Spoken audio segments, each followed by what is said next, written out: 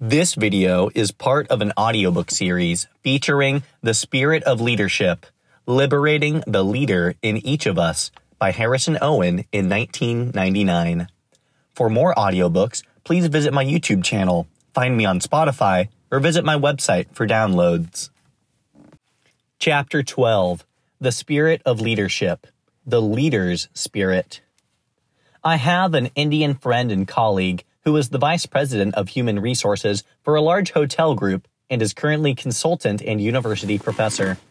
Like many of his peers, my friend grew up in a Hindu family, and until the age of 12 or 13, went through what we might now call the consciousness-raising program common to the Hindus. He also participated in Western-style education through preparatory school and university. When he had completed his course of study, along with many others of his generation in India, he found the old ways somehow not in tune with the business environment of the late 20th century.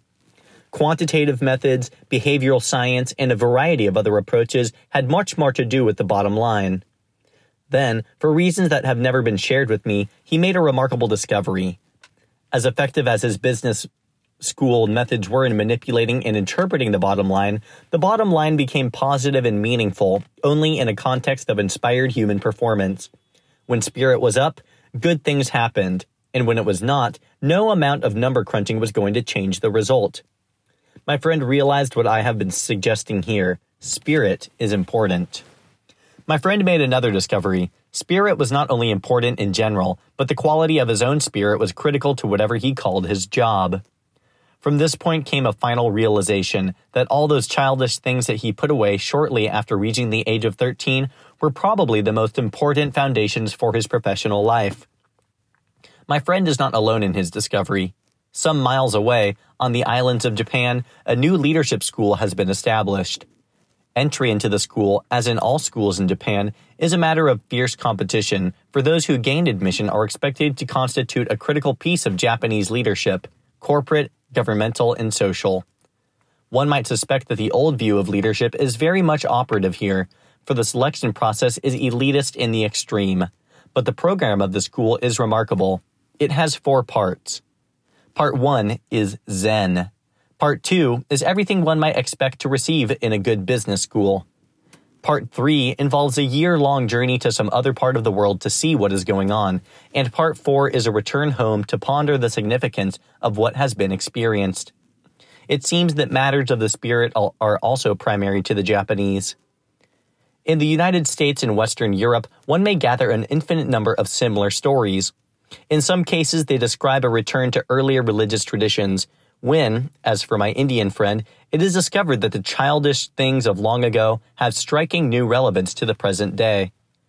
In other cases, the tales relate explorations under a number of different banners, ranging from the human potential movement to transpersonal psychology. I am reminded of a seminar I held for a small number of Dutch executives in the mid-1980s. I was trying my best to gently edge the conversation into a consideration of transformation and spirit. After about 20 minutes of going around the barn, Jean-Pierre Goupin, the managing director of a global corporation, put up his hand with some impatience. "Stop, Harrison," he said. "We all know spirit is important. The question is what to do with it." To a surprising extent, I think that Goupin's premise has been accepted, and we are now seriously about the business of dealing with this question. So what can we say about the spirit of leadership, or the leader's spirit? First and obviously, spirit is the point of interconnection between us, in our leadership mode, and our fellows. It is through our spirit that we participate in the realm of spirit. This is our birthright, the commonality of our collective being, the basis from which all of us have not only the opportunity, but also the responsibility to lead. It comes with our humanity. There are, of course, a number of ways to ensure that the capacity for leadership remains stillborn. At the simplest level, we can deny the presence of spirit and define our world exclusively in terms of the bits and pieces of our experience, the forms and structures that constitute everyday life. Such a definition locks life into its observable state, with predefined chains of command and levels of authority. In this case, only those at the top possess the necessary power and control to make a difference. We may also abort the appearance of our unique leadership capacity by becoming enmeshed in the age-old discussion about the origin of leadership. Is it nature or nurture, born or made? The possibility of discussing this to death is a given, and should we resolve the issue in favor of nature and birth, we may find ourselves excused from the leadership role. I suggest that the distinction is false and that the answer is both. To the extent that we are, and spirit is, we have everything we need to begin. What happens after that is up to us. The capacity for leadership begins with our humanity, but it grows only with practice and intention. There are no magic bullets or guarantees when it comes to developing our capacity to lead with spirit. 4 elements have appeared critical, however, in my experience. 1. Learning about spirit. 2. Experiencing spirit. 3. Practicing leading with spirit. And 4. Reprise. Learning about spirit. I think it is odd that some do not know the world of spirit. This is awesome for sure, but it is hardly strange, for the material on the subject is so voluminous as to boggle the mind. Indeed, I think the case can be made that until fairly recently, even in the West, virtually everything of substance, written or thought, had to do with spirit, the manifestation of spirit, or of humankind's life as spirit. If sometimes a subject has been approached obliquely or with unfamiliar language, I don't think the authors are to be blamed, and certainly cannot be faulted for lack of effort. The inherent difficulty of the subject should not surprise us, for in truth, it is hard to get mind and words around something that defies comprehension and transcends verbal description. It might be noted in passing that contemporary physicists have faced similar problems with comparable results. They have had the audacity to postulate a world that could neither be seen, touched, tasted, nor smelled, and then with outrageous persistence, they have proceeded to describe it. To the uninitiated, the writings of the physicists seem bizarre to the extreme. The mysteries of mathematics aside, the thought that serious people would devote their lives to the study of odd beasties like quarks, neutrinos, and other inhabitants of the subatomic world is peculiar at best. Few, however, would dismiss the validity of the effort simply on the grounds that it is hard to understand. The same may be said for spirit and for the efforts of those who have made a life study of the subject. In truth, we know an enormous amount about spirit and its operation, but it takes real effort to assimilate that knowledge. In matters of the spirit, those who refuse to do their homework will have a doubtful grasp of the subject. Are we then to substitute the knowledge elite for the power elite? Yes, in the sense that there are guides who may be followed. But also no, in the sense that the basis of this knowledge is somehow hidden from the general population. Unlike the physicists, we do not need to have access to a cyclotron or super collider in order to join the club. Spirit is everywhere, available to anybody who chooses to be open to its presence. Furthermore, the basic manifestations of spirit are simple in the extreme. We may see it in the lover's touch or in the grief of the bereaved. It does not take a graduate degree to perceive its presence. But when one comes to questions such as, what does it mean? Where is it going? And what do we do with it? We may do well to consult the work of those who have been there before. All of which brings up the inevitable question, where do we start? The answer is basically anywhere we like, and more usually, right where we are. You may discover, like my Indian friend, that your discarded tradition is in fact a valuable resource. To find out how valuable, you might try a little exercise in which you ask, what is it they, the church fathers, rabbis, gurus, and so on, would have thought they were doing if they had thought what they were doing made sense? It often turns out that we are, in our youth, what we took to be obvious idiotic obfuscation is actually quite useful. In my own case, I don't think it will come with any surprise to reveal that virtually nothing written in this book is without precedent in the traditions of Christianity, Judaism, and their predecessors in the ancient Near East. The whole concept of grief work assumed early form in the dying and raising God motifs from that area, which were subsequently reformulated in the story of the crucifixion for Christianity and of the exile for Israel. The story of spirit has been around for a long time. If your own tradition seems barren, try the tradition of another, perhaps from the Far East or the Native Americans, but don't be surprised if you find entry rather rough going. but then you wouldn't expect to understand quantum mechanics on your first day in class. If you stay the course and don't give up on the first time you run into an unpronounceable word, be prepared for an interesting surprise. As different as the several traditions may be, their similarities are often more striking. This fact was driven home in conversation with some of my Buddhist and Hindu colleagues, who at various times have accused me of reading deeply in their sacred traditions. Nothing could be further from the truth, for although I have read and benefited much, my real exposure is only a mile wide and an inch deep. The equation occurs not in the level of the traditions in question, but rather in terms of what we all share: spirit. So start anywhere you want, with a reasonable expectation of arrival at all other points. Experiencing spirit.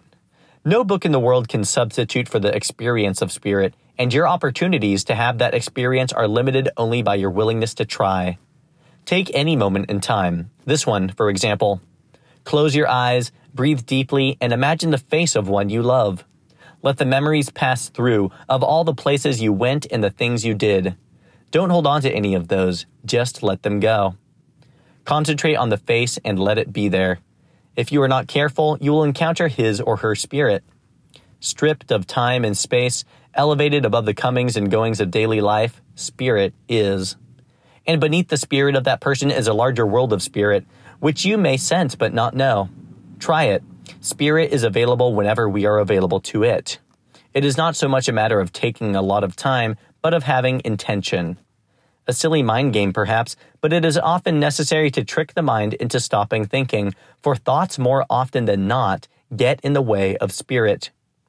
Invoking spirit, however, is not a party game, and although the little exercise I have just suggested may bring you to the edge of spirit, it cannot substitute for more extended practice, which is what meditation, by whatever name or form, is all about.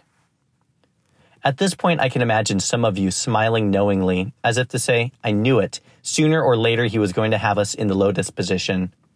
Frankly, I can't get into the lotus position, and although it has proven useful for many generations or experienced spirit watchers, it is not my cup of tea, nor do I believe that it is essential to the process.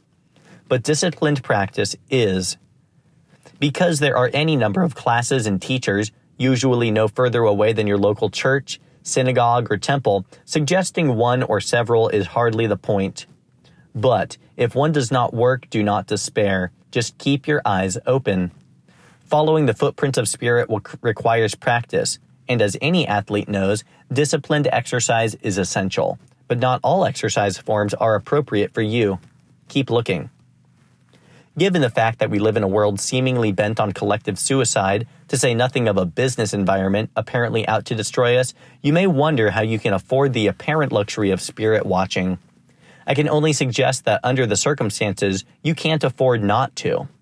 The next time you find yourself in the cauldron of change, which is likely to be tomorrow morning, with responsibility for yourself and your colleagues, being able to intuit the flow of spirit in others and to ground or center spirit in yourself is likely to make the difference between realizing new opportunity and chalking up disaster.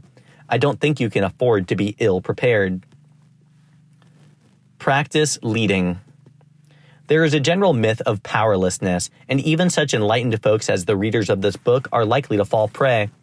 It is, after all, easier, more advisable, or appropriate to leave leadership to others who can then assume the blame. We all do it, but I think you will agree that the time for such self-indulgence is rapidly running out.